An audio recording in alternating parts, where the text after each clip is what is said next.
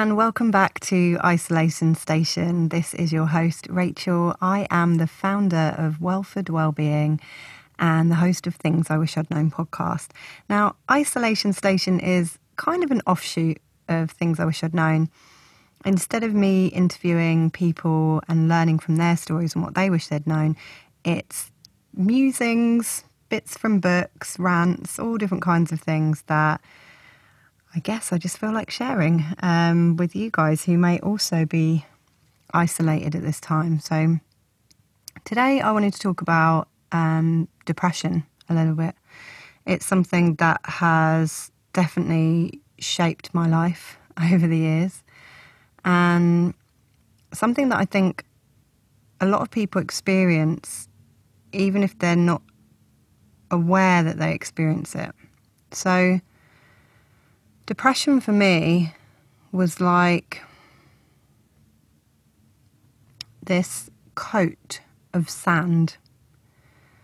If you can imagine wearing like a really thick, heavy coat of sand, and it comes down past your knees, and it's pretty heavy, and you're carrying it around all the time. And when the depression starts to come on, it's like a dripping tap. So it's quite insidious, it's quite a slow process. But eventually the coat of sand, all the sand starts to get wet, and it gets so heavy that you just physically, emotionally, mentally, you're just weighed down, you can't move anymore.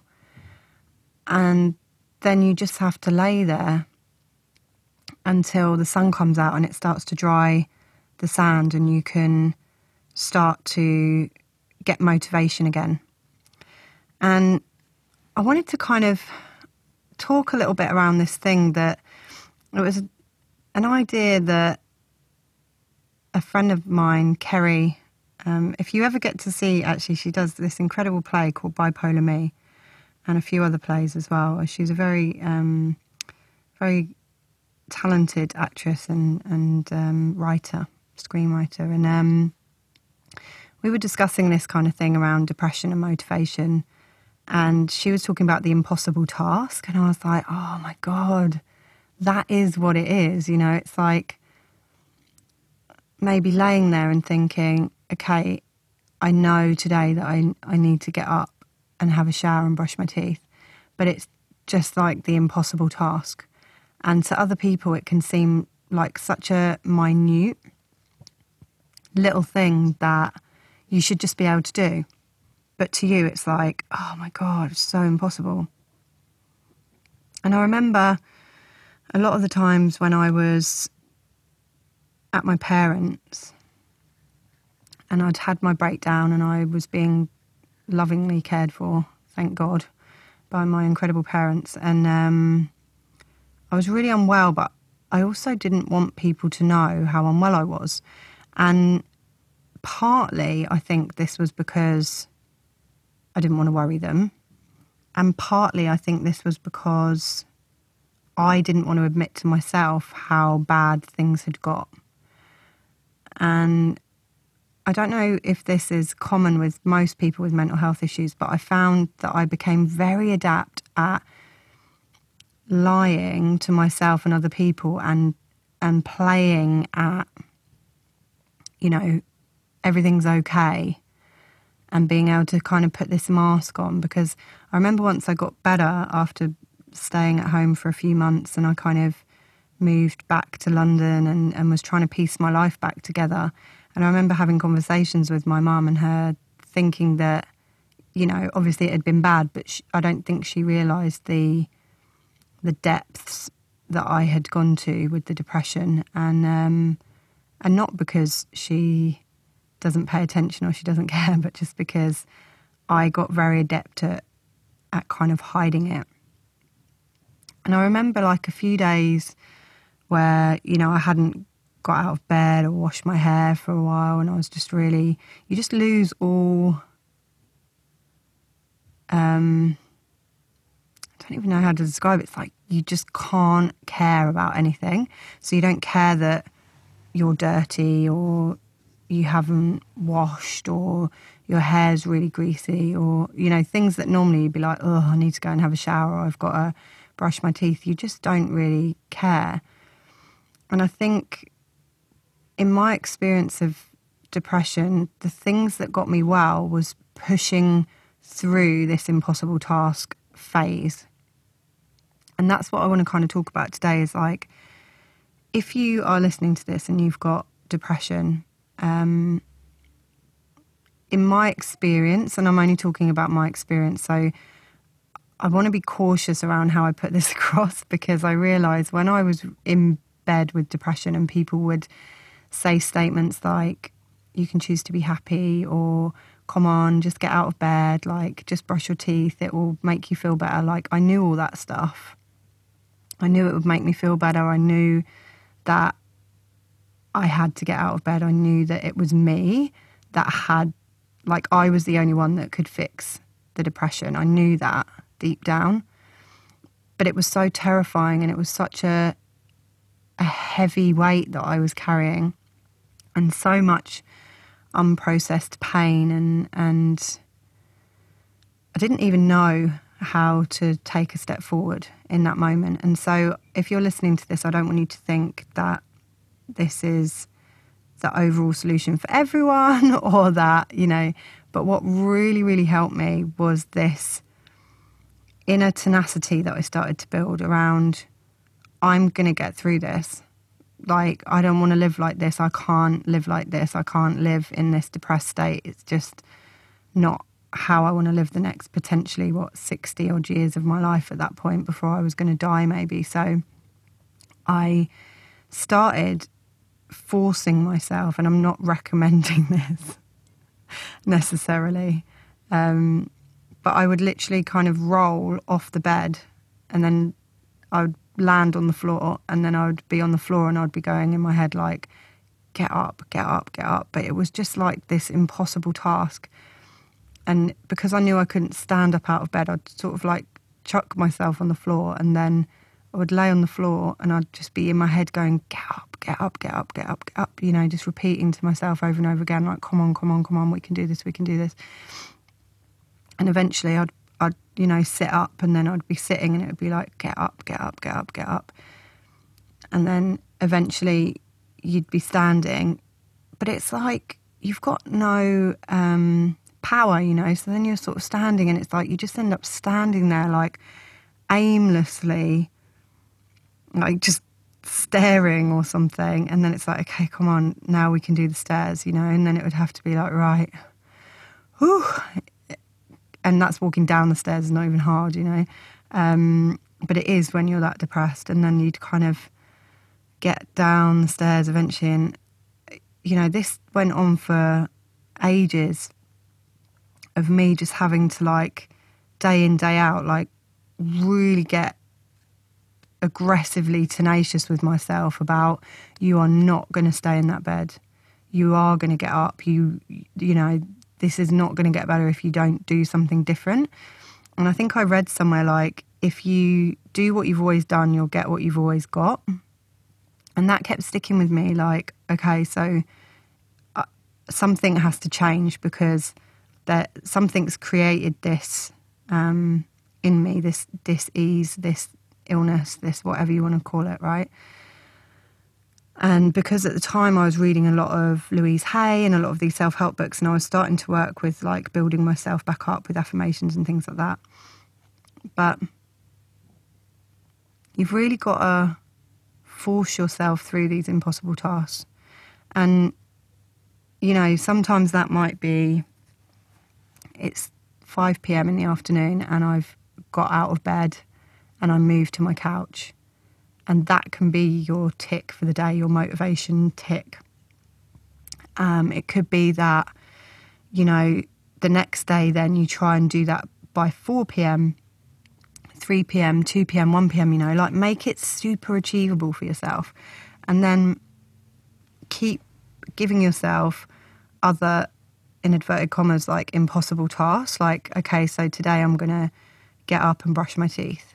And that can be your, you know, impossible task that you can make possible in that moment. And then you just keep going. And you know, I'm a great fan of lists. This is something that I shared with Kerry actually, and she now shares with her audience, that, you know, I had a list next to my bed that would just say, get up, brush your teeth, have a shower, put clothes on, you know, and I still run that today. Like, I still run a version of that, you know, get up, dress up, show up.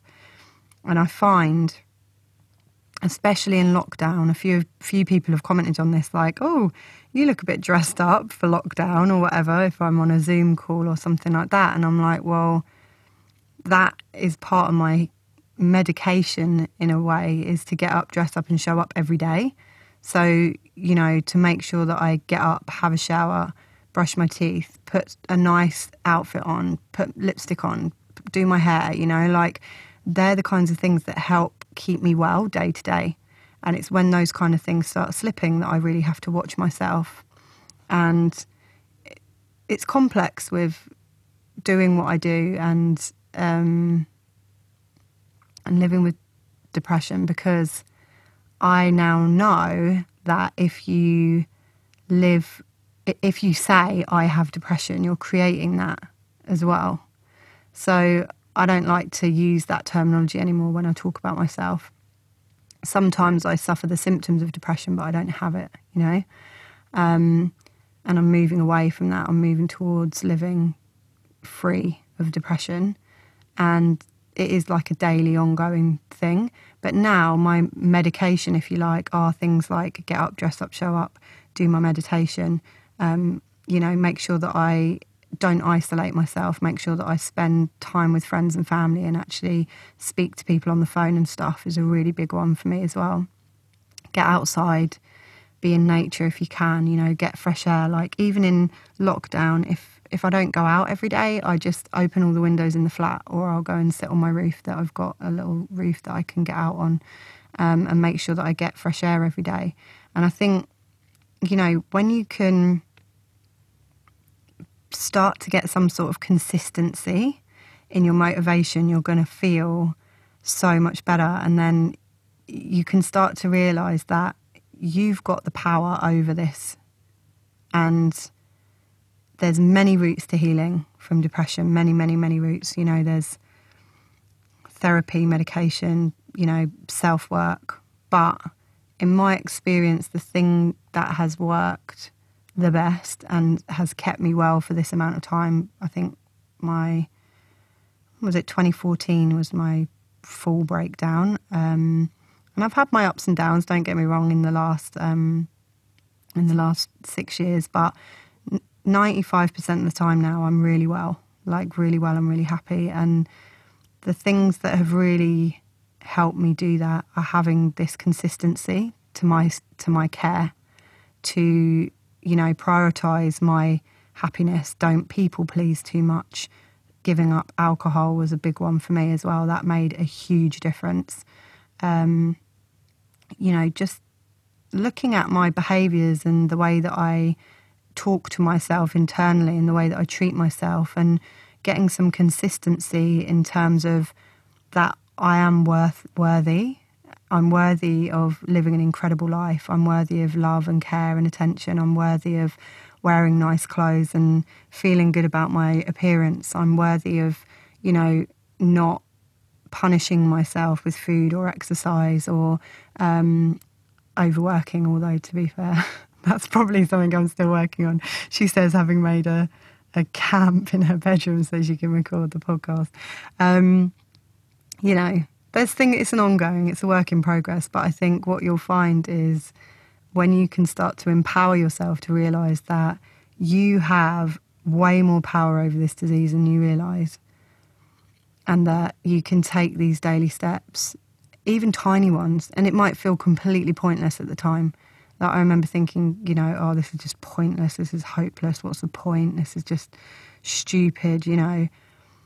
And then over time, like within about a year, I was able to, you know, go back to work, and I was able to, you know, really start to feel a lot better. And within 3 years, I was like flying, you know, and like now, I didn't even know that life could be the way that it is. I had no reference point for how calm and happy and balanced I could feel.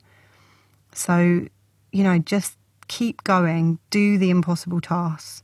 Try and every day, if you can, just try and do one thing, even no matter how tiny it is, that's going to make your position with your depression better. It's going to enable you to step slightly out and away from the depression and into a more happy, balanced, calm existence where you can start to feel again, where you can start to enjoy life. Like, we're so lucky to be alive. And that was one of the things, when I got better, was just like, wow, I'm so grateful and lucky to be alive, and to not be feeling suicidal all the time, and to not, have these awful thoughts about myself and the world. And it's all totally reprogrammable. You can heal from this, you can do it. And yeah, it takes work, and yeah, you might go up and down with it, and you might find that, there's days when you slip backwards and you think, I knew this wouldn't work, and you get back into that negativity. But if you can get a consistent mindset of, I am healing every day, start to use affirmations. I trust my body to heal from this depression. I allow myself to feel lighter. I allow myself to be free of this.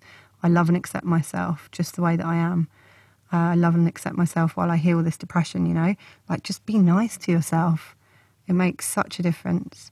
So I guess that's kind of all I wanted to say today. I'm trying to keep these relatively short and sweet. If you need help, if you need support, there's loads of help and support out there. There's lots of access to therapy. Yes, the waiting list are long. I was on waiting list for a year or so, but it's worth getting on the waiting list as early as you can so that you can do some self-work by yourself. There's obviously private therapy. If you're looking for therapy and you don't even know what you're looking for, you can check out my blog at welfordwellbeing.com, and I've got a blog post called How to Find the Right Therapist, and it lists all the different types of therapy and the kinds of questions that I wish that I'd knew to ask my therapist. So if you're looking to go to someone privately, you can make sure or give yourself the best chance of getting the right person that's going to be able to help you. Probably if you just Google How to Find the Right Therapist, Welford Wellbeing, the right blog post should come up. If you need kind of more support, moral support, then join our Facebook group, Clear Community. We're in there. I'm in there really, really frequently. We do guided meditations together. I share different tips on and tools on how to stay motivated, how to stay positive, how to get through all this stuff. You can also follow me on Facebook and Instagram at Welford Wellbeing. And you can also listen to my other podcast, Things I Wish I'd Known, which season 1 is out. There's 14 episodes, which you can catch up on if you've not heard of it yet. And season 2 is in the works right now. I'm really excited. Some of the conversations I've been having are just woohoo. So I wanted to kind of put this out in the in-between before season 2 comes out. So hopefully you've enjoyed listening to this. So much love. Take care.